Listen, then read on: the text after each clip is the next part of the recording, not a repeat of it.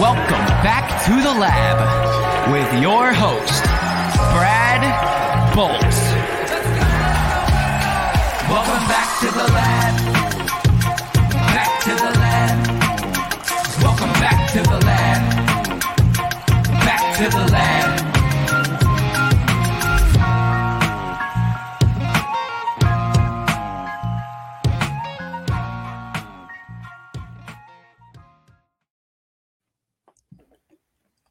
Welcome back to another edition of the NFL Lab Network podcast. I'm your host, Brad Bolt, and joined by a couple good friends and a very talented analyst, up-and-coming analyst in the world. With us today, we're going to talk a little bit of fantasy football, but introducing first the host of the Saturday Air Raid podcast on the NFL Lab Network, John Roberts. John, how's it going? I was going to say this is really nice to be able to just like sit back, let someone else introduce the show, navigate it, do all the pivoting. I was just saying Hutch before. Oh, I've just spoiled the guest. Oh no! I was just saying before I just come off another pod where I was talking for like 2 hours, so I'm ready to go again. Taking a little break. That's a really long-winded way of saying I'm good. Thank you. Thanks, Hutch. And joining us as well is the co-host of the Saturday Air Raid show as well, the bearded wonder himself, Dan O'Connell. Dan, how's it going? I'm good, Brad. How are you going tonight, mate?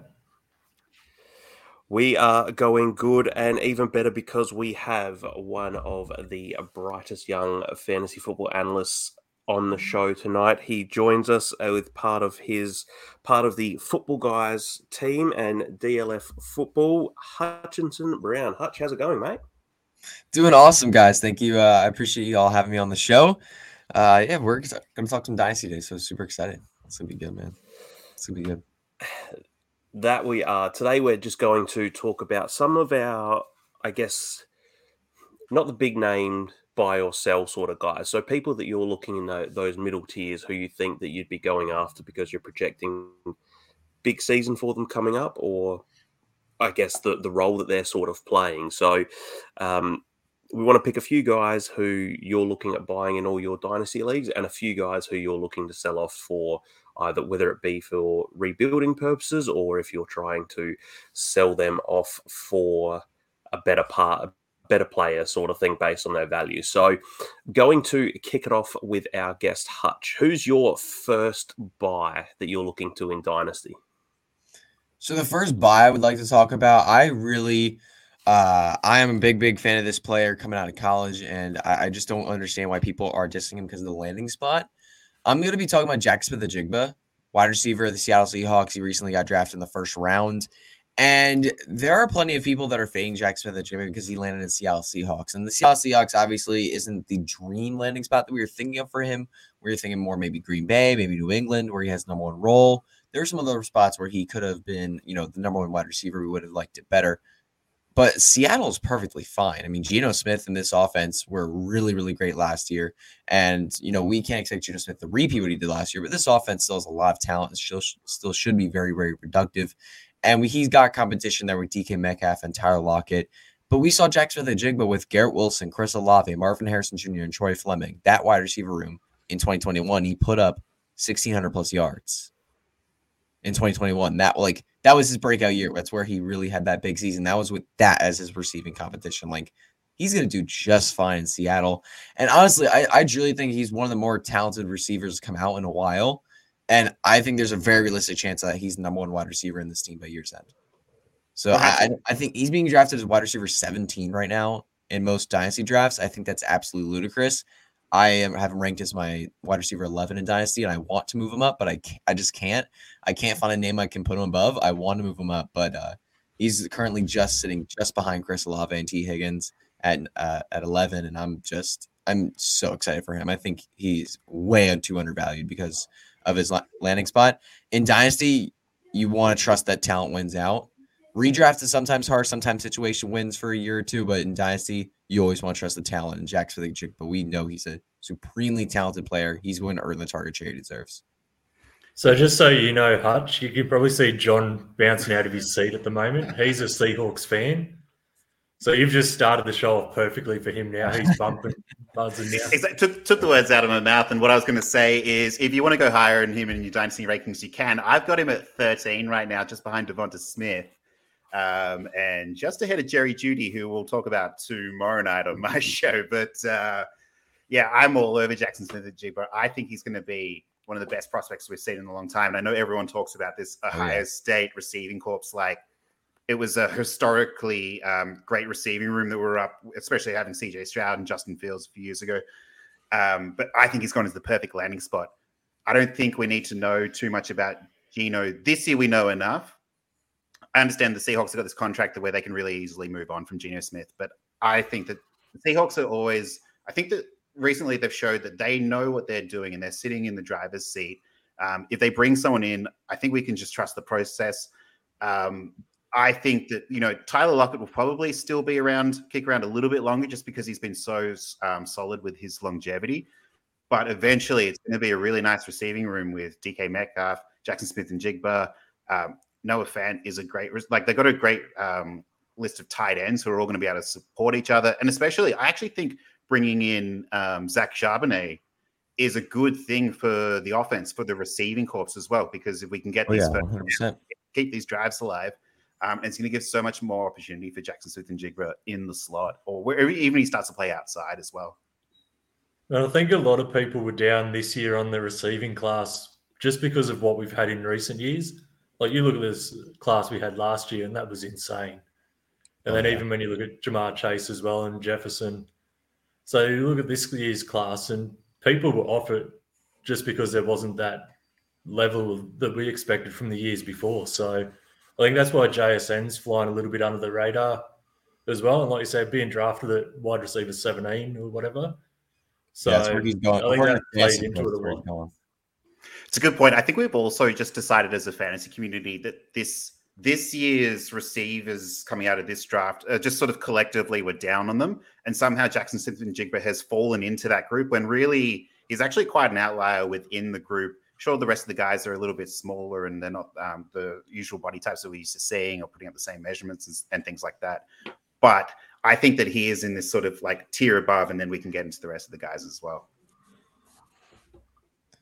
So, Hutch, I have a question for you. With Jackson Smith-Njigba is actually probably the perfect guy for this. So, when you're looking at either buying or selling a player in Dynasty, do you take into account the type of role that they might play? So Jackson Smith-Njigba is predominantly going to be the slot receiver.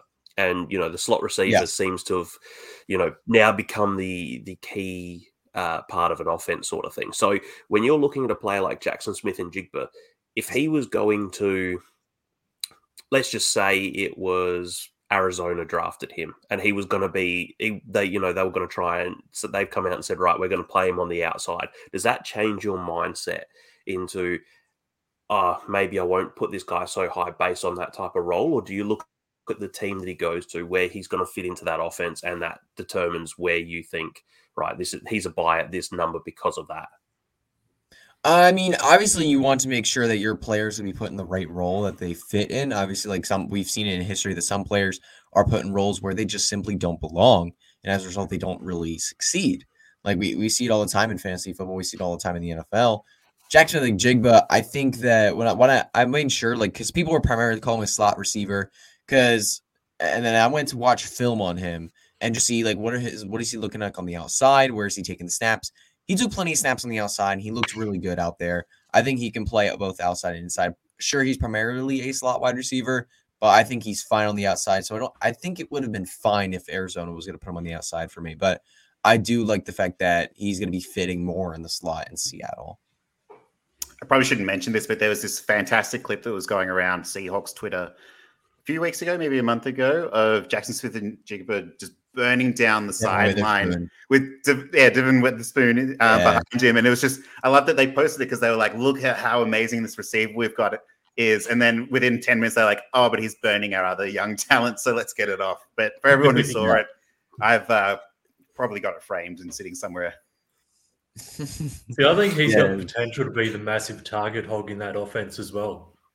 Like you look at DK Metcalf, he's a big play receiver, but JSN's going to be that target monster, I think, as well.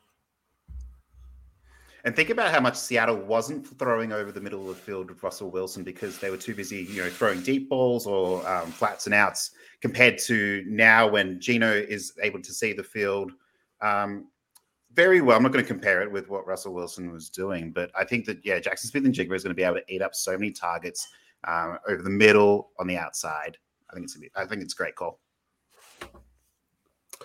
So we talked about wide receivers. Dan, I think I know. Well, I know one of your guys that you want to talk about as a buy as a wide receiver. So who's your first buy in Dynasty? Well, I had a few, but I'm looking at Michael Pittman Jr. And a lot of the reason I'm looking at him is because of what value you're going to have to give up to get him. And I don't think you're going to have to give up an awful lot to pick up someone like him at the moment. And then you look at the way I think they're going to start the season with Anthony Richardson, who I think will start week 1. I think they're going to have a slow start to the season. So you look at someone like Michael Pittman Jr., whose value to start the year is going to drop off as well. And I think people that roster him are going to start to lose patience a lot. So I think you can pick him up cheap, and what he can give you for the price you're going to have to pay for him, I'm all over him at the moment. Hutch, what's your thoughts on Pittman? Pittman's an interesting one. I really am terrified of Anthony Richardson. I mean, with this guy completed just over 50% of his passes in college, it's kind of really hard to trust a quarterback with that kind of production, and it's hard to trust him to produce fantasy relevant wide receivers. But we know Michael Pittman's a talented player. He's on his contract year, so I wouldn't be surprised if right now if he's valued too low. If we are going to buy him, though, I like what he was saying when he was saying wait till early in the season when Anthony Richardson's a starter if he's going off to a slow start. Because right now he still has a lot of value, but if he gets off to like a slow start in the first 4 or 5 weeks, that's going to plummet his value even more. People are going to get very impatient with him, and that you're going to be able to buy him. Because right now I think you can still get a first out of him. I don't know if you'll be able to get a first out of him if he starts off slow in the first 5 weeks of the season. I think you'll be able to buy him for even less than that. So I'd be in on buy Michael Pittman in the first few weeks of the season. But either way, I'm terrified. Anthony Richardson is not a quarterback we want for our fantasy wide receivers. Maybe we can develop him. This coaching staff has history. They just a couple of these guys was just with Jalen Hurts a couple of years ago after being able to develop him into his 3rd year as an NFL starter and just be an amazing quarterback. And now look at Jalen Hurts now. I mean, his contract massive. Like, he is one of the better quarterbacks in the entire National Football League, are probably the best quarterback in the entire NFC right now. But Anthony Richardson's going to be a project for them, and it's going to be scary for Michael Pittman Jr. But I agree, buying him early in the season if he's struggling is a good option. And this is where I come from as well. Like, I'm not looking at this year for Michael Pittman's stats. I'm looking next year and the year after. Yeah. And we've spoken a lot between Brad, John, and myself, and a bunch of other Australians as well going through the draft. And yeah, like you said, Anthony Richardson scares me, but the potential of what he can become, I'm willing to take the shot on that. And like you said, Pittman's in his contract year. So even if, I think the Colts re-sign him and want to give him a lot of money to keep him on there because he's a sort of wide receiver you want Richardson to grow with. But if there's a team out there that just chucks an absolute bag at him, he could end up in a perfect spot as well. So and for someone with his size, his talent, I'm definitely willing to take a shot on him during the year to see where his value's at. He's going wide receiver 23 on Fantasy Pros at the moment in Dynasty. So he's sort of sandwiched between Jerry Jeudy, Brandon Ayuk, Deebo Samuel, Treylon Burks are below him, Jordan Addison just above. That to me, and I know that this is not what you're saying, Dan, but you're making the point that once he falls, he'll be a value. See, because I would rather have all of those guys, I think, in Dynasty over him right now. So that to me is screams sell. And then wait till he sort of starts to fall a bit more before you can scoop him up for the same reasons that Hutch is just saying. The Anthony Richardson factor is a lot. And look, to be honest, I've never really been a Michael Pittman guy, but I'm aware that when you see him on the field, and he's a supreme talent. So you can see why you'd want to get him. it's a tricky one for me right now. I still think that it's a bit rich where he is. Yeah, he's currently my wide receiver 28 in Dynasty, so that AP seems a little high. But yeah, I'm hoping he falls in value in the beginning of the season. Yeah, I've got him wide receiver 29, just behind Deebo Samuel. Yeah, see, I'm not my concerns, and I sent this to Dan. I've just got it here that I'm reading. Like, one of Richardson's strengths, like I'm different to a lot of people. Hutch, I actually don't think Anthony Richardson's as much of a project as what many people are thinking. Just listening to guys like Nate Tyson, that on The Athletic, and they're sort of saying, like, you look at his skills, it was a lack of talent was part of the main reason why he struggled. But the thing that I'm more worried about with Michael Pittman is his targets that were either behind the line of scrimmage or up to 19 yards in his 3 seasons that he's played. So in 2020, 89.3% of his targets were either behind the line of scrimmage or 0 to 19 yards. In 2021, it dropped to 84.4%, but last year it was up to 95% of his targets were either behind the line of scrimmage or in the 0 to 19 yard range. So that for me is where I'm a bit cautious on him. Granted, I know that has a lot to do with the personnel that were around him, but I just worry because I think there's a lot of questions on that offense, including the offensive line that will, and like you said, you know, he's got to gel with Anthony Richardson and stuff. So he's just a guy who I'm a little bit worried who's not really going to give you that explosive scoring that you see a lot of these other wide receivers that who can pull that off, like an Ayuk, like a Debo, those types of guys. Yeah. So John, who is your first buy that you like?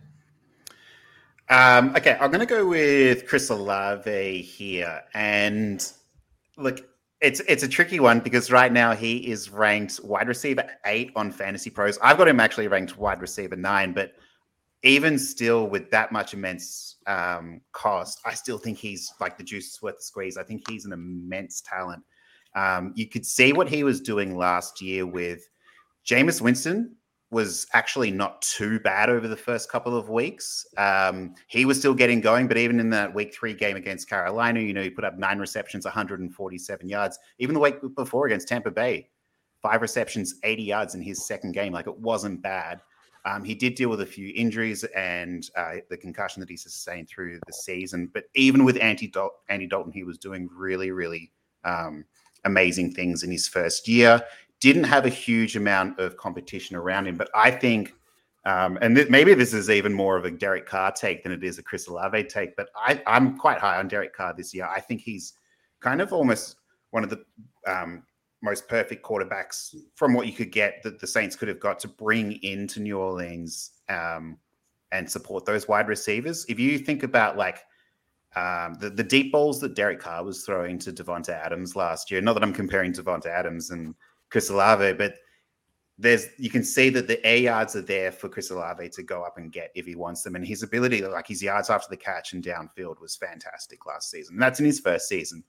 We know that rookies who perform well in their first year, they go on in their second year to do really, really well. And for me, even though it's going to cost you a lot, I'm currently trying to send my 106 pick or 107 pick for him because, I mean, if he was in this year's draft, he'd be right there with Jackson Smith-Njigba. He might. It's hard to say. Hutch, would you have Chris Olave ahead of Jackson Smith-Njigba if he'd gone in this draft as opposed to last year? Chris Olave, as long as I remember correctly, he was the top 2 receiver for me in that class. Yeah. I think I actually had him ranked above Garrett Wilson. I think Traylon Burks and Chris Olave were my top 2 receivers in that class. And he was drafted, wide receiver 10? Like, he was the 10th pick off the board or 11th pick off the board? I think, no. 12.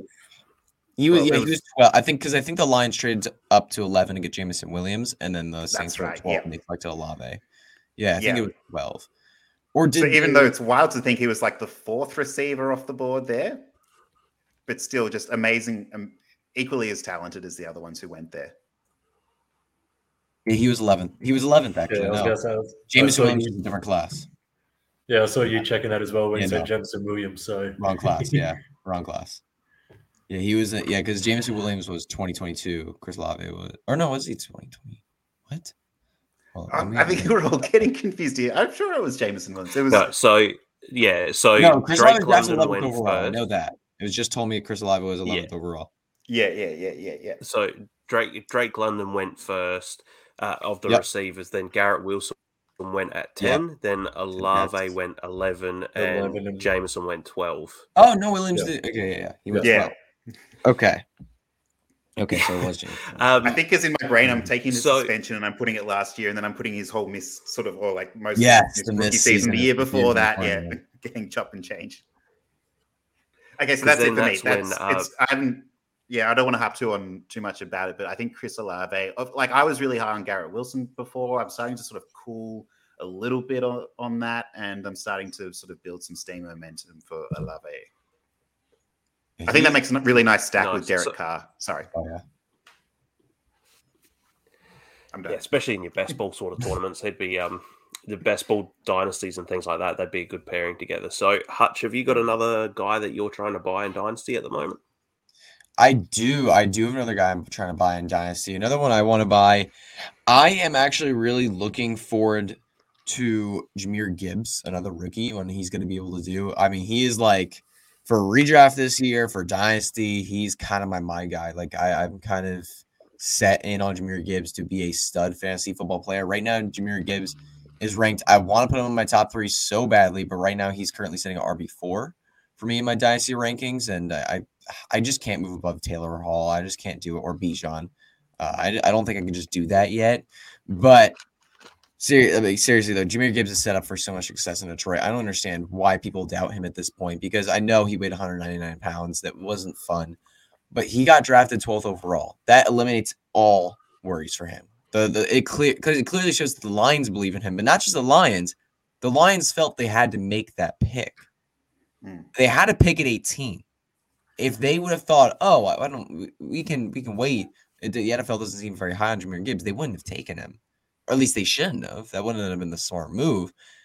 But they felt they had to take him at 12 in order to get him, which means that there were some other NFL teams that were going after him as well. Jahmyr Gibbs was a very highly touted player, and he comes to this offense that really needs pass catchers. Outside of Amon-Ra St. Brown, it is a lot of concerns. I mean, you have Sam Laporta, who they drafted, but he's a rookie. Rookie tight ends very rarely do anything relevant. Jameson Williams did nothing last year off that ACL tear, and now he's suspended 6 games. Jahmyr Gibbs, we know, is an elite pass catching back. If he can get, he doesn't even have to do much in the running game. If he can get 100 carries, he can still be an RB1 in fantasy, because his receiving profile is just absolutely ludicrous. I could realistically see him breaking 80, 85 receptions this year. That's absolutely an outcome that's absolutely in his range of outcomes this year. I think he could have like an early Alvin Kamara start to his career, and that would be insane for fantasy. So I'm super excited for him. I think his current cost is just a little bit. People are getting high on him. I mean, he's around the RB 6-7 range. Like, people are pretty high on him for Dynasty. So you are gonna have to pay up for him. And usually the people who have him in your league really like him and do not want to give him up. So it's tough to trade for him right now, but I'm still willing to give up a lot to get him. So can I give you what might be considered a hot take, Hutch? Who are your top 4 Dynasty running backs? It's Bijan, Hall, Taylor, and Gibbs, and I want to move Gibbs up. I want to move him to 2. I really do, but I love Breece Hall, and Jonathan Taylor's just done too much in the NFL. I want to, though. I really have been tempted. But you have him as your RB2. I don't have I wouldn't have Jonathan Taylor in my top 5. Oh wow. Okay. So I just think with Anthony Richardson coming in, that's going to take away some of the value and the carries and the touches for Jonathan Taylor. So you could, yeah, that's a solid argument to make. That's me. But Dan, any thoughts on Hutch's pick there, or any comments? I love Jahmyr Gibbs, and like we were saying, there's a lot of volume to be had in that Lions offense. So, and like we said, behind Amon-Ra St. Brown, there's not a lot other than Jahmyr Gibbs. So he's, like Hutch said, he's going to be well within reason to have 100 targets in his rookie year. And then, like we said, any rushing upside you get out of him, you're laughing with the receiving upside there. So if you can get him, go after him big time. I think John, that's a great what were call. your I'm thoughts also on really Gibbs? high on Jameer Gibbs as well. I've got him in Dynasty right now as running back 5. I have him. I would also like to have him higher. I've got Christian McCaffrey up in my top 5 as well. I've also got Travis Etienne at number 4. We won't rehash that. We talked about that one. Etienne. We I'm a had big some ETN discussion on believer. this one. Jeez. Yeah, you can go back and listen to the pod last week. I already spent about 10 minutes making my case, so I won't bring it up again. But I think he's going to be great. I think Jameer Gibbs is going to be great as well. And I think what a lot of people have been doing at the moment is creating this David Montgomery problem for him as well. And I think that that's a real problem to have as well. David Montgomery, he was a great player in Chicago, and he's going to be a great player for the Lions. And I think that it's very sort of chop and change what the Lions have done. They've brought in Jimmy Gibbs and David Montgomery in replacement for I think it's like a 1-to-1 for DeAndre Swift and Jamal Williams.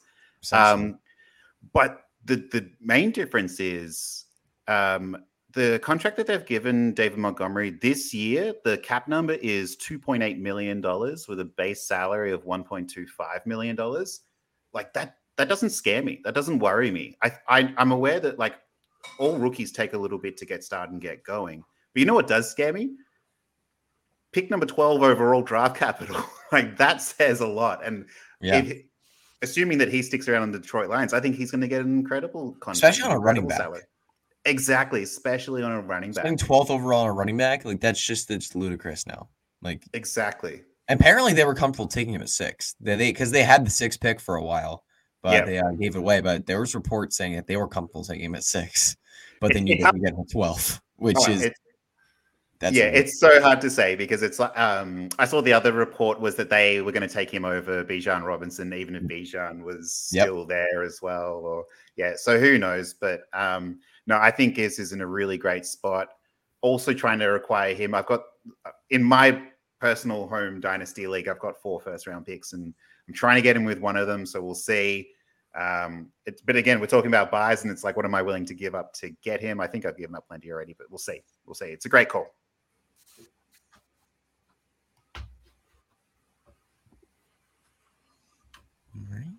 Yeah, I'm a big fan of Gibbs. I said it when we did the draft show. The three of us, Hutch, we did a watch along with the draft, and at the time I was quite high on Jameer Gibbs. I probably wouldn't have picked him with the 12th pick, but then later on I heard there was reports that New England were possibly looking at him at 15, so or 16, wherever New England would be. 16, I think it was New England were picking. So like you said, got to take him if you're not sure that he's actually going to make it to 18, then pay up for him. So, Dan, who's your next buy? I'll go a bit deeper on this one, and it's always tough trying to think what you're going to get out of tight ends. But for a tight end that I'd target Greg Dulcich out of Denver there. I think with Sean Payton coming on board, we'll see a completely new offense there. And what we saw last year out of Russell Wilson, that was about as bad as you'll see from him. I don't think he'll be that bad again this year, especially with Sean Payton coming in. And then you've got Sean Payton talking about Dulcich being their joker in the offense, so they're going to look to move him all over the place. And he played 10 games last year. He had 55 targets in those games. So they're already targeting him as it is. So if they're moving him all over the place and looking to get him the ball, as a tight end, he's still being drafted, I think, outside tight end 12 sort of range. So I think the upside on him is massive, and he could jump up to that top 6 tight end this year. What are your thoughts? Dulcich absolutely has that potential. I mean, we saw it last year. The athletic ability there is really, really something that you got to keep an eye on. When you look at the tight end position, you want to keep an eye on athletes, guys who can make something with their targets and not just like receive them. You have guys like Kyle Pitts, Mark Andrews, Travis Kelce, George Kittle, like all the difference makers in fantasy football at tight end. Unless they're getting an insane amount of volume, they're athletes. They're guys that are making yards after the catch. They're guys that are making people miss. They're guys that are running around the field doing things all over the place. Those are the tight ends you want to target. Those are the guys you want to get in on. And Greg Dulcich is absolutely one of those players. He can stretch the field. We saw a few examples last year where he was getting some big-time targets down the field. He's a red zone monster. This dude is going to be – he is a really, really good tight end. And this offense, I mean, I don't know what's happened, but Courtland Sutton has just seemed to fall out of it. Like, he just kind of, like, seemed to fall out of it. If Greg Dulcich can step up, I mean, the number 2 receiver behind Jerry Jeudy, there is plenty of upside for him to get into that top 6 range if Russell Wilson really takes a step forward. So, yeah, definitely. I'm definitely in on Greg Dulcich with you. I like that pick a lot. Yeah, I love it. And when you think about Russell Wilson, like whether it's been Jimmy Graham over the years or even like Jacob Hollister we've had as well come through and come and go. And compared to who he's had now, he's always used the tight ends really well. And they've always sort of never been really like those high octane, like top tier premium players, but they've always managed to stay relevant. And I had Dolce on my fantasy team, and he was really, really, really solid as well through that first season. And you can see like there's a massive step in production. You would think sort of in the 3, 4, 5 year range, but even just that step forward into year 2 is always really solid. I think Sean Payton as well knows how to use his tight ends really well. Also had Jimmy Graham over the years. So maybe there is something there. Maybe there's a little bit of Jimmy Graham 2.0 between the two. And he's also come out and said he wants to use him as their version of Taysom Hill. So, he's just going to get a lot of touches and, just in all different weird sorts of ways. So there's your touchdown potential for those. Is he fast, physical kind of guy? Dolcich? That is a good question. I guess we'll wait and see. Something that I'm trying to see if I can find his stats. He ran a 4.70 40-yard dash. Yeah, he's an athletic tight end. He's a guy who can stretch the field. And he's 6'4", 245 or something as well. So yeah, for that sort of size with that sort of like athleticism, then yeah, they'll be able to do good things with him if they use him well. Sounds good. I just traded him away for a second-round pick. So maybe I'm going to a bit of buyer's remorse there. All right, I'm going to jump in with my second buy. So my second buy is Kadarius Toney. Predominantly at the moment for the draft capital reason on Fantasy Pros in Dynasty rankings, he's going as wide receiver 44. I think that not only is he like a supreme talent, when he plays, which has sort of always been a bit of an issue there, but he's playing on obviously one of the best offenses that we've seen in a really long, long time. With Patrick Mahomes, he's got Andy Reid, he's got all the pieces. His competition is Sky Moore. Who else am I forgetting on the Chiefs right now? Outside of Travis Kelce, of course. Scantling.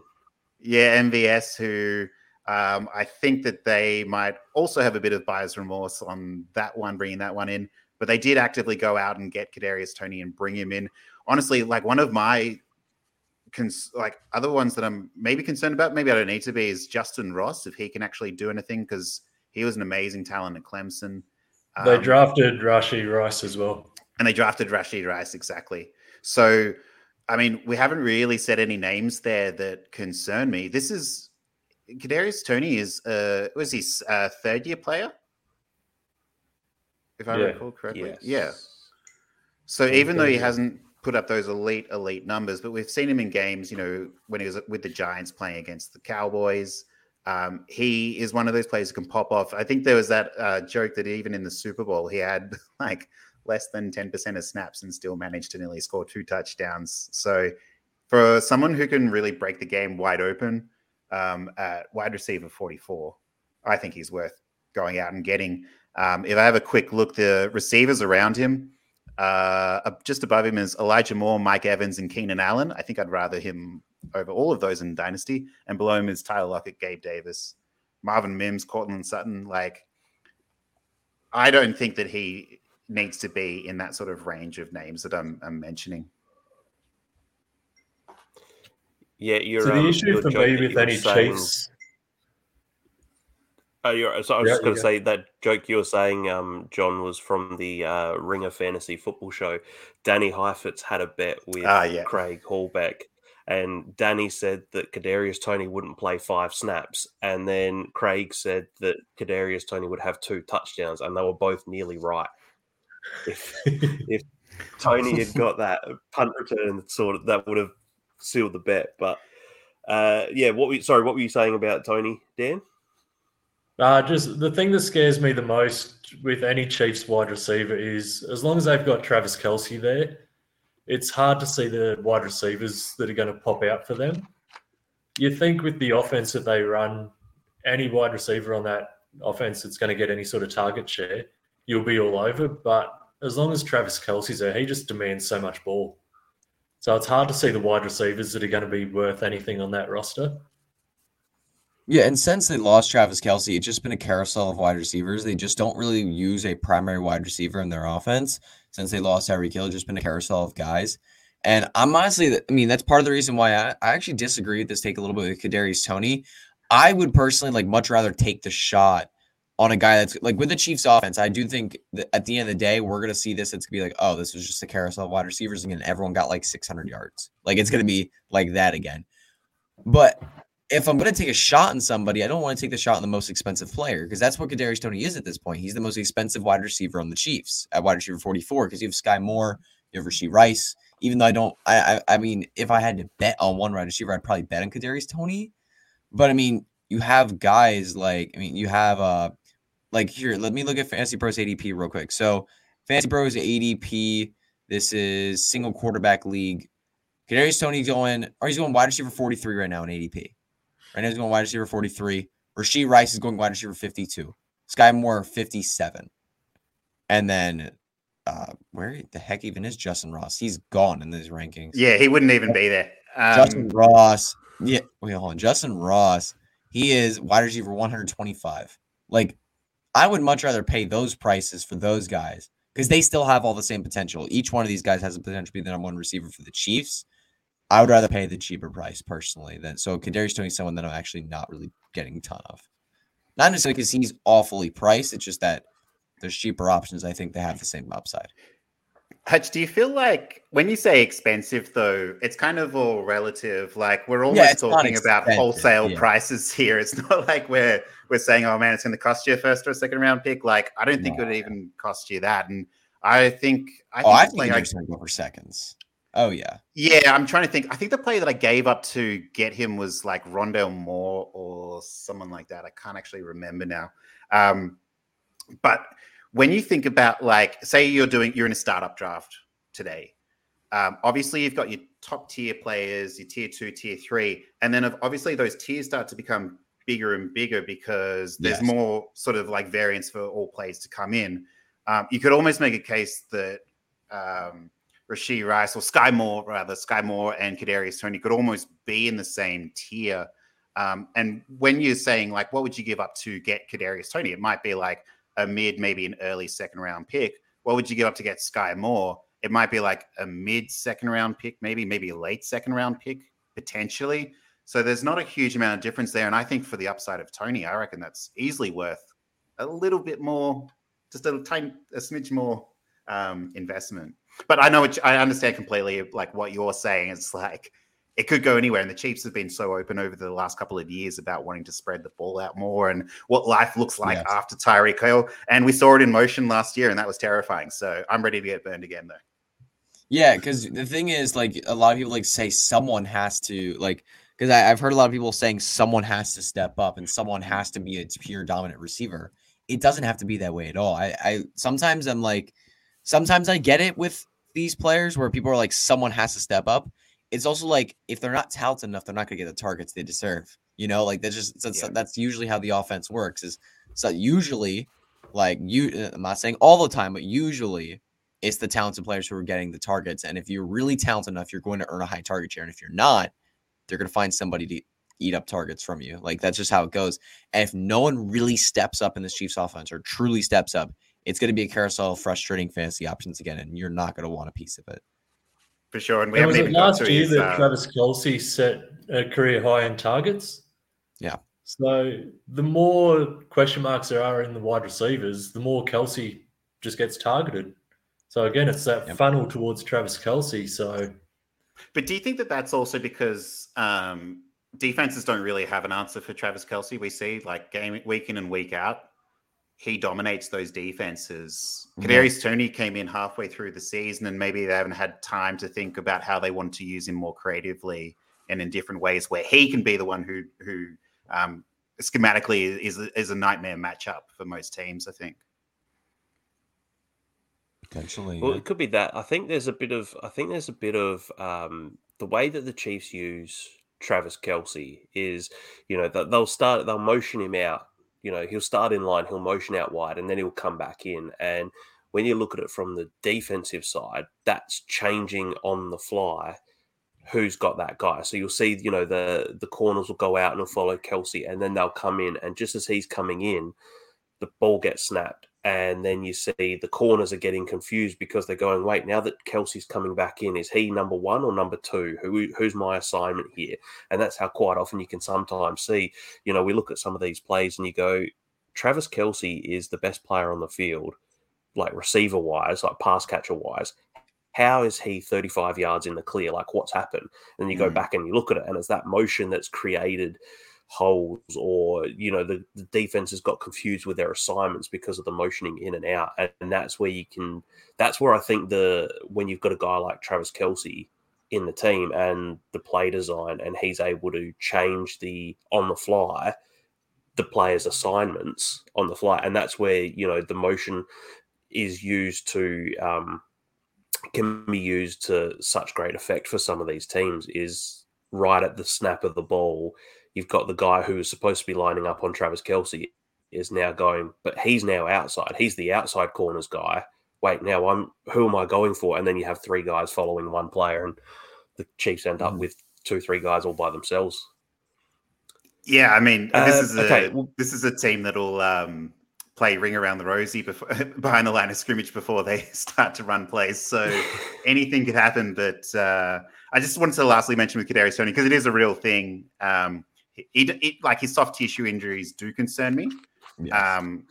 And they don't really typically go away. So that is priced in, I guess. But no, I stand by what I said.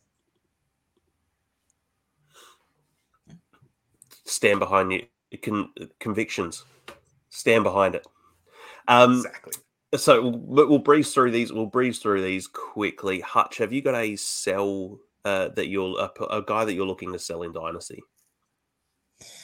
Yeah, a player that I'm looking to sell in Dynasty. I mean, this one might potentially hurt some people. It might potentially make some people upset with me. But I really just don't. I'm really concerned about Travis Etienne. I'm really concerned. I mean, when you said Travis Etienne is RB4 earlier, I was like, Travis Etienne, I'm really, really concerned for. I mean, last year he finishes the RB16 in PPR scoring, and that was with him with pretty much the full-time workload. And he pretty much played every game, right? And he finishes like the RB16 in PPR, and that's in full PPR. That's where he finished last year, right? And now we're looking at Travis Etienne this year. They brought in a third-round running back, Tank Bigsby, and all the reports have shown we don't want to give Travis Etienne the same workload. We don't want to give Travis Etienne that workload. We don't want to give him the full-time workload. We want to involve other backs. That has been all the reports. We know Dougie P can use running back by committee backfields. We've seen him do that a lot in his career as a head coach. And adding on to that, I mean, people want to say, oh, Travis Etienne, he's an amazing receiving back, though. He's going to get it done. God, he didn't catch that many balls last year. I believe if my memory serves correctly, 35 catches last year. But I just want to question, why would those go up this year? There's no reason for that. They add another running back who is a sneaky all right pass catcher. He's not great, but he's okay. They added Calvin Ridley this offense. Why would they go up significantly? There's no reason for them to go up significantly, so I'm not going to bet on that. So I think he's going to simply lose some carries. Maybe he gets a little more efficient. Maybe he stays healthy. But I don't see him getting past like RB12. I just don't see him getting past that range. and he's going in a spot around he's going top 10 in Dynasty, and that's just something that I'm just not interested in. I have him ranked as my RB14, so not significantly lower, but I'm not investing in Travis Etienne at his cost. And for Travis Etienne also, I'm more out on him in a redraft as well, because he's going as a top 12 running back in redraft, and that just kind of like, no. I'm good there. But I know, John, you disagree. We'll save you. I was going to say, we'll save you, John, if you can condense your argument from last week. I'm compiling my notes. I was like, what? Cliff notes. Yeah. Anyway, what was I saying? As I was saying, no. Okay. No. So, Dan, I know we spoke about this last week on the Saturday Air Raid show, but your thoughts on ETN? Yeah, if you could, when you edit this, if you could just put that Spider-Man meme between Hutch and I, that'd be perfect, because he basically said exactly what I said last week as well. So, yeah, Hutch and I, same page with ETN. Love to hear it. And John, we know your position, John. So, Hutch doesn't. Dan, no. Well, like I said, give him the cliff notes as to why. Yeah, I'll summarize what I was. I think that I see Travis Etienne as this massive post-hype sleeper, and I think that everyone was really excited about him last year because we knew the talent was there and we know what he was going to produce. And a lot of people were let down because I think the hype was so immense. But I think what people are forgetting is that last year was his first year. And we often look at players who are rookies and what stats that they put up through their first sort of season of NFL. It is always a slow start for rookies. We know that. We know over the first 4 games, that's what's going to happen. It's what happened to Travis Etienne. I know he was I think that the coaching staff has taken into account that he did miss all of his rookie season, and they treated last year as his first season. He was splitting time with James Robinson, who was doing really, really well and had absolutely no reason to lose the job to Travis Etienne, but he did. He got traded away, and Travis Etienne took over, and all of his attempts and opportunities went up from that moment on. It was from about week 4 on, after that Philly game, which was, as you probably remember, was the immense sort of torrential rain, right up until the point where he got injured after the bye against the Ravens. And then he did take a few weeks to come back. But, we talk about his receiving work wasn't good, and it wasn't. All the stats pretty much support that it wasn't. But if you look at the last 4 games of the season, he had 3 targets, 3 targets, 3 targets, and 2 targets. He dropped 1 pass in that final 4 stretch, and he was putting up some really good numbers. One thing that didn't work well for him was his touchdowns. He only scored 5 touchdowns, was it, for the whole season? Yeah, 5. I think that's going to go up. If we look at the Jags, as everyone's talking about, Trevor Lawrence will take a step forward. They're adding Calvin Ridley. I think Calvin Ridley is an argument for Travis Etienne. The offense is going to get better, and if they're going to create more first downs, they're going to create more opportunities to score. I don't think that Tank Bigsby is a player that I'm particularly worried about, and I was saying this last week mainly because if you look at the game where he got hurt early against the Ravens, it was JaMychal Hasty and Snoop Connor for the rest of the game. And I think the Jags have made an educated decision to say, hey, you know what? We're actually not going to roll. If Etienne gets hurt, we're not going to roll with JaMychal Hasty as the guy and Snoop Connor as the backup. We need someone who can come and fulfill that role. I know that people are saying that Tank Bigsby could take away a lot of high-value touches, like inside the 5, inside the 10, because Travis Etienne didn't do a great job last year. But I think that there's so much room for growth.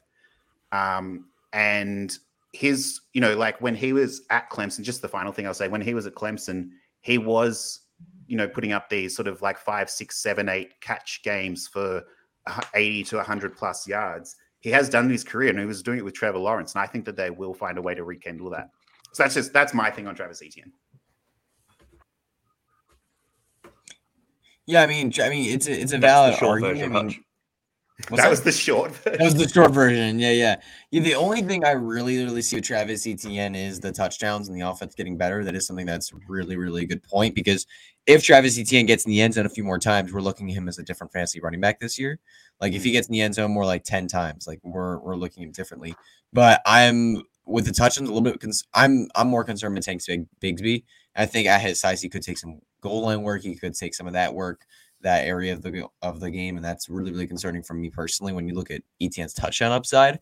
But yeah, I think when it boils down to it, I think you and me are just more or less worried about Tank Bigsby. I think that's the big thing for a lot of people out there is Bigsby and how we think it would impact the offense. I'm following the coaching staff, and what they're saying is that he's going to be like that. They want to limit Travis Etienne's workload. That's all they've been saying all offseason long. And sometimes coach speak just isn't true. Sometimes it isn't true. We see all the time, like, players are playing with a third team, and then they come out and have a big breakout year. Like we see players being brought down, and all of a sudden they come out and have a really good season. Like coaching staff doesn't always determine everything. Coach speak doesn't always determine everything because he is the 3rd round pick, and if he just isn't that good, he's not going to get touches. Like that's just how it's going to go. So. Well, I do think Tank Bigsby is going to be involved, and he is set to be a good part of this offense. I do respect the opinion that Travis Etienne is going to maintain a solid workload and get more touchdowns and be a great fantasy back, but I personally don't see it. Yeah, I think, but so he had 1,400 scrimmage yards in his rookie season. That should go up. It usually does in this instance with 1st-round picks. 5 touchdowns. We're happy to say it will go up. And the other thing is, I just see. Like you remember last off-season, where everyone was concerned about Zamir White coming in and taking away work from Josh Jacobs, and Josh Jacobs was on his way out, and Zamir White is going to be the thing. It's just like I just see Tank Bigsby as another Zamir White sort of situation. He's the same size as Travis Etienne. I know that Travis Etienne is not without his flaws, and I can see that they're there. I think that. We always talk about like positive regression, and it should go back to some sort of mean with that much scrimmage yards and that much work. But for some reason with Travis Etienne, everyone was so disappointed with last year. They're letting it get in the way, I think, of this season coming. I think a big hindrance for Etienne's upside is Doug Peterson himself. Yeah, and that is as well. Yeah, he's never had a bell cow type workload. Yeah, he doesn't do that. Yeah, he doesn't do that. Dan, have you got a sell for us? Okay, so this one's going to be interesting to hear everyone's thoughts on because you can easily buy him as well. Nick Chubb. So he's turning 28 in December. He's probably the best pure running back in the NFL. Kareem Hunt's gone, so he could get an uptick in receiving this year as well. His value is going to hold extremely high during this season. So if you're somebody that's during the season before the trade deadline, if you're not a contender and you can target somebody that is a contender and you've got Nick Chubb on your roster, you can get a good haul back for him still this year. So as much as it's tough to trade him away because of the season I'm expecting him to have, you're going to look to the future and you're going to try and get as many draft picks as possible or as many young players as possible to cover him and trade him away and hopefully set yourself up for a good 2-3 years in advance as well. I absolutely love this. I think this is a great option. I'm personally in the boat where I'm buying Nick Chubb, though, right now. If I'm a contender, he is set up for so much success this year. He is set up to absolutely smash this year. RB1 overall is absolutely in his range of outcomes this season. If he can find, because here's the thing, I feel like people are concerned on whether the pass catching work is going to go up or not. I think it's pretty much guaranteed that he gets more targets, and here's why. The Browns last year, I mean, they weren't a super high volume passing offense. And then Sean Watson came in and it wasn't really great. But this year they've lost running back depth. Not just Kareem Hunt, but also Dearness Johnson. Yeah, Dearness Johnson, sorry. They lost him this offseason as well. All they have is Jerome Ford back there as a potentially relevant running back. That's all they have. They lost running back depth this offseason. They've added wide receivers, which shows us what? And then Deshaun Watson said to take a step as well. That shows us that the Browns want to pass more this year. And if they pass more, no matter if Nick Chubb's target share stays the same or not, he's going to get an increase in targets. It's just how it's going to go. And Chubb doesn't have to be a prolific pass catcher. He can catch 35 balls next year. He can catch 30 to 40 passes next year. If he can catch anything in that range, that is much better than what he's done in years past. And he's going to be significantly better fantasy running back because of it. I see him as a top 5 fantasy running back this year. I think he's going to be fantastic. But I do agree that if you're mid-season and you are not really looking great as a team and you can sell him to a contender, that is such a great option because next season, no one's going to be touching Nick Chubb at age 28. He's not going to be someone that's being touched at all. He's going to be significantly thrown down in the rankings. So I love that take is selling him mid-season. That sounds so good to me. Nice. John, have you got a sell for us before we finish up? Before we finish up, maybe this could be more of a group chat because I'm not even sure that I half believe it myself, but can I throw it out there? And Hutch, you might look back on this maybe at the end of the season and be like, who was that lunatic who was saying to sell Justin Fields? I've got this thing in my head about Justin Fields where I think he's going to be fantastic for redraft this year. I think he will be fantastic. And I think if he really plays like future years in redraft, he could be fantastic. I don't think you'll ever get as much value for Justin Fields potentially as now. Like he has to win this year. And I'm not talking about fantasy, I'm talking about real football now. The Bears have to win games. If the Bears don't win games, I think that there's a world in which they could move on from Justin Fields. And look, he could probably go to another team and still be great. I don't think potentially the reason the Bears moved out of the number 1 pick this year is because they looked at all the quarterbacks and said, yeah, I think Justin Fields is potentially better than these quarterbacks and we're happy with him. But I don't think that this staff or regime are particularly tied to him. I think if he is bad this year, there's a world in which they could be like, hey, look, we're still bad. We need to move on. And we could start this whole rookie contract process again because he is going into his 3rd year now, his 4th year now, 3rd year. So, yeah.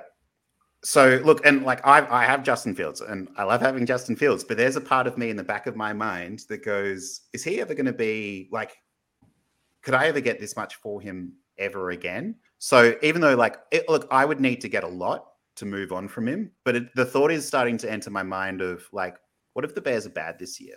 What if they're losing games? What if they just decide, look, Justin, you're a great player. You run lots. That's like, and that he's very good for fantasy.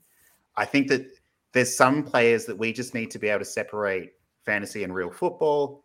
And yeah, I mean, half of it, I don't even know if I believe it myself, but I actually don't mind this at all. When you said, I'm going to say something crazy and you said Justin, I was like, are you going to say sell Justin Jefferson right now?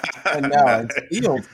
I do respect this a lot, actually. I mean, I've had Fields in my ranks as my quarterback 8 in Dynasty, which is around consensus. Some people have him ranked higher. Some people have him even ranked a little lower. Yeah. But QB 8 is pretty consensus for Justin Fields right now. And I totally respect the take that he's not going to be the franchise quarterback for them because he was actually like, if you look back his numbers, he was horrific last year. Like genuinely, he was horrific as a passer last year. He was so bad. He made some highlight plays, but man, he was bad. And the volume was awful. It was really genuinely awful for Justin Fields last year. He really did not look great throwing the football at most times last year. And if he does fail again this year, the Bears are probably going to be really bad because their defense isn't prolific. It's fine. Yeah. They've added some pieces this offseason. They're going to be fine. But if they get any, because I don't remember, because they have their own draft pick. Mm-hmm. Yeah. And I don't remember. And the Panthers as well. They do have the Panthers. Okay. Yeah. They have the Panthers. So they're in a position to move up to 1 if the Panthers are bad, which they probably could be. And they got the Panthers first in that DJ Moore trade. Yeah. They got the Panthers first in that DJ Moore trade. That's how, because the Panthers moved up to number 1 overall through that trade. Yeah, absolutely. Yeah. So it's more of just like they're in a position to get Caleb Williams if they want. So yeah, and look, Justin Fields is supreme talent, and I love him. This is just one of those rare players where it's like, hey guys, we need to remind ourselves that Justin Fields needs to win this year. He has to. Where you're drafting him, he has to win. Like if he does not show up this year, you're going to be extremely let down by picking him at like number 7 or 8 overall in a startup draft. Like that's brutal. That would be a brutal pick to make if you're a dynasty manager. So yeah, Justin Fields is somebody he's a very risky selection in dynasty. I feel like some people aren't really taking that into consideration. Yeah. Some people like to call him safe because of his running ability, but in dynasty he can get replaced this year like that. Even if he's not, I just think that like the value is immense right now. It is so high, yeah. Because if he falls apart next year, like if he really doesn't look good, his value is going to completely diminish because then the Caleb Williams rumors are going to come in, the trades are going to happen, things are going to get moved around, and then he's done for. It's over. Like his value right now is so high. He's a player, like he's just one of those players in Dynasty that everyone wants to have a part of. Like people just want a part of Justin Fields. Like people are really excited for him. People are really hyped for him. So I don't mind that take at all. I'm hyped, but I'm consent. But I'm hyped. Oh yeah, it's exciting. Justin Fields is awesome, and his rushing ability last year alone proved to be amazing. But yeah, he's very worrisome in Dynasty. So I don't mind that take at all. So I'm a Packers fan. Dan, have you got any thoughts on Fields? Yeah, so being a Packers fan, I think the best thing for Justin Fields is to get off the Bears. Yeah. So if they do end up trading him away, I can see his value for fantasy skyrocketing still. And he finished as QB7 last year, and he threw 318 passes for the whole season. Well, that's attempts, not completions. That's attempts. Yeah. So they brought in DJ Moore, who I'm not high on DJ Moore, but they brought him in to be the number one. He's better than what they've had there in the past. You have to believe Fields' volumes as a passer is going to go up a bit. It's not going to be anything major, but he's going to get that volume as a passer going up. He's still going to run the ball nonstop. And then, like you said, if he doesn't improve on the Bears as a passer, somebody's going to pick him up if they end up moving on from him. Yeah, I mean, it's there. How many times have we seen that ever work out where someone moves on from their rookie contract and then they do great things on their team? Yeah, that's exactly what I'm thinking as well. That doesn't happen often. Like you don't see that often with especially the quarterback position. You just don't see that. Like that's just something that happens often. So as much as I would love to believe that, it's just that's something that doesn't work out. If a team moves on from a quarterback, especially when they pick so highly, it probably means he's no good. So I would if Justin Fields were to move to another team, I'd kind of be done with him. I would just bet against him. It'd be too easy to bet against him. If you could, I think if you could get someone like Trevor Lawrence, Joe Burrow, Justin Herbert for him, if someone's willing to get that piece, I reckon I would do that. Yeah, that's a heartbeat move, easily. Yeah. If you can get Burrow, Jackson, Herbert, or Lawrence for Fields, that's an easy smash trade for me. Yeah. And I think I'll go for it. Sorry. No. You go, Hutch. You go. Okay. Yeah. And I was looking at, because I have some quarterbacks that I'm a little higher on in Dynasty too. Like I'm pretty high on Dak Prescott, actually. Yes. I think Dak Prescott's pretty undervalued in Dynasty right now. I mean, he's a little bit older. He's almost 30. But I mean, when he's been on the field healthy, he's shown that he's a really good fantasy quarterback. I think you could straight, like in a super flex league, I think you can straight Justin Fields for Dak Prescott in 2 firsts. Yeah. I think you can get that done. And if you can get that, and those firsts could be early too, and it doesn't matter. Like those firsts can be anything. Like they could be early, they could be late, it doesn't matter. If you can get that done, I'd be happy to get that done. But I think people have been scared of Dak Prescott because of all the interceptions last year. But when you look at it, most of them weren't on him. Yeah, there were some drops. There were some brutal drops. Yeah, last year. But to Hutch's point, is Dak Prescott is more of just like the side piece. The 2 firsts are sort of like the carrot that you're dangling in front of people, and you're just sort of trying to get Dak Prescott in as that equivalent equivalent piece, but the other person's probably not thinking about it that way as much because they're so just smitten with Justin Fields. Mm-hmm. Yeah. The only thing I'm going to push back on, John, and the rest of you guys, well, there's 2 things. One, the Panthers won't be bad this year. The Panthers will be good, so it's not going to be a high pick. I'm not. I mean, even if they're even if they're good, right? Even if they're all right, the Bears are probably still good. Because if the Bears are because if Justin Fields breaks out, we're not even looking at a situation where they trade up for a quarterback. But if they're bad next year and they have a top 10-ish pick, something around there, top 10 pick, and they have the Carolina Panthers, maybe they have the 20th pick next year. If you have the 10th and 20th pick, you have the power, and you have 25 firsts you can use. You have seconds and thirds you can use. If the Bears are a bad team next year, they will have the power to trade into the top 5, and that will be enough to get them Caleb Williams or Drake May or whoever they want. Yeah, and that's it. Who are you taking in a dynasty startup? Is it Justin Fields or is it the 24-101? Which Caleb Williams? I think I'd take Caleb Williams. That's interesting. I The mean, the other the thing is, the other the thing is that thing- when you trade for a first, there's no guarantee you get the 1-on-1, so you can't realistically do Yeah, that. yeah, But yeah. Of course. yeah, it's of course. tough. It's tough. the only other thing that I think, and part of the reason why they moved back, like the Bears were not a good roster last year. Like, so their starting offensive line last year was a 5th round rookie in Braxton Jones, who held up pretty well. Cody Whitehair was playing guard. Lucas Patrick was center. Tevin Jenkins was playing right guard, and Riley Reif was their right tackle. So this draft was really, they brought in Nate Davis as another guard. They're moving Tevin Jenkins over to left guard. You've got Cody Whitehair, who's played center, to go with Lucas Patrick. And now you've got Darnell Wright, the rookie out of Tennessee, to play right tackle. So I think that might, to me, the lack of receiving options plus the offensive line that the Bears had last year is probably what didn't help Justin Fields with his passing. Like, if you saw so much, he had to tuck the ball and run so much because, they'd snap the ball and it seemed like the defenders were in the backfield as soon as the ball was snapped. So it was like a turnstile. Those some of those games, watching the edge rushes, it was just going through unabated half the time. So I think with the improved offensive line and adding a guy like DJ Moore into the team will help. To me, I think it'll help Justin Fields throwing this season. 100%. So, and not to be confused, like, this is not I'm not an anti-Justin Fields guy. This is just no, but I get a what group it is. discussion of thoughts in the back of my mind.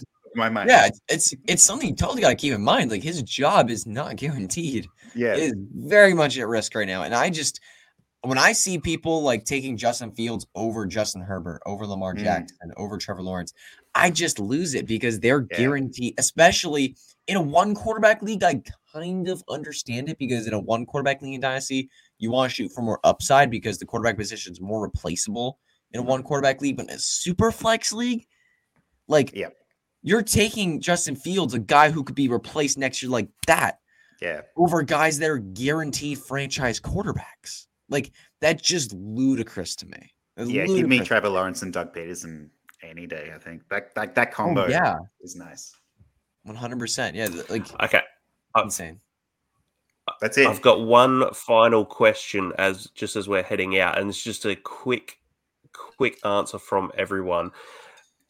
Who would you rather in Dynasty, Justin Fields or Trey Lance? Justin Fields. Yeah. Is this a trick question? Is this a bit? No. It's just it's literally because I saw, I can't find, I was trying to find who it was. I saw an argument on Twitter today to say that if Trey Lance was playing as of right now, he steps out. If he was on the Chicago Bears right now, Trey Lance would have better fantasy stats than what Justin Fields would. That was an actual argument I saw on Twitter. Yeah. It's hard to say. It's like, I want to say no. Because we haven't seen Trey Lance do anything. And there's a big stench around Trey Lance right now because he just hasn't done anything yet. And he was the 3rd overall pick. It's really, really been a bad start to his career for him. But it's also just hard to say flat no because we haven't really seen Trey Lance play. We've seen him play like 2 games in the NFL so far. And then he broke his ankle. Like, we haven't seen him play in the NFL. So it's really, really hard to say that no, Trey Lance wouldn't, guaranteed he would not have better stats. But it's also hard to argue that he would because the 49ers didn't start him for a full season for a reason. Yeah. And they have said that Brock Purdy is going to start if he's healthy for a reason. They're the only team that have really seen Trey Lance. They're the only team that have watched him play enough. They're the only team that have seen him in practice. They're the only team. And everything that they've done around him has shown that they do not believe in him at all.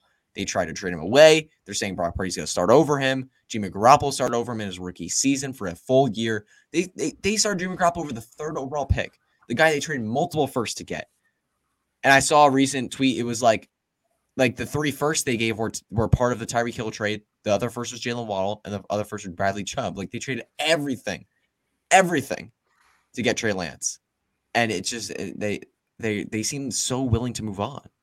There's a reason for that. So I would say I'd bet on Justin Fields scoring more fantasy points in the Bears last year than Trey Lance would have. But there, you can't guarantee anything because we just haven't seen Trey Lance play. I was still in on Trey Lance just because of that draft capital until you heard stories that Sam Darnold was ahead of him as well. Sam Darnold, yeah. So that was it for me. I'm out completely on Trey Lance now. I was out when I heard that Tom Brady threw more passes last season in the NFL than Trey Lance had in high school, college, and the NFL combined. Wow. So that's a real stat. Tom Brady threw more passes last year than brutal. Trey Lance has his entire career. So wow. That is brutal. On that note, I want to say thank you very much, Hutch, for coming on the show and chatting it up with us. Can you let everyone know where they can find any of your work that's coming out? Oh, sure. Yeah, thank you. Thank you guys for having me on. I appreciate it. Anyone listening, you can follow me on Twitter. I'm at HutchinsonB_FF. On Twitter, I do work with football guys with Dynasty League Football. And me and this kid I know, I'm sure you guys know him, Luke Sawhook. You guys know who Luke is? Yeah. Me and him, Luke is amazing. If you don't follow him on Twitter, he's at Luke Sawhook. You should go follow him. He's awesome. But me and him have a big project in the podcast game coming out soon. So we're hoping to announce that within the next couple of days. Well, actually, I don't know when this podcast will actually post, but within the next couple of days, we're hoping to announce it. It'll be very, very fun. So me and Luke are working on a big project. And then I've also got a Patreon. If you check out patreon.com/clutchhutch, you can check that out. We've got a couple of tiers over there if you want to do that. But that's pretty much it. I'm all over the place in the fantasy football community, and I'm always making content on Twitter, and I'm all over the place. I'm doing stuff everywhere. Awesome, man. Fantastic. As you should be as well. It's fantastic to finally speak to you. Yeah, thank you, man. I appreciate it. It was nice speaking to you guys. I was excited to get you on, man. I was looking forward to this. Thank you. I appreciate it, man. John, Dan. John, Dan, thank you for coming on, and we'll chat with everyone next time. So until then,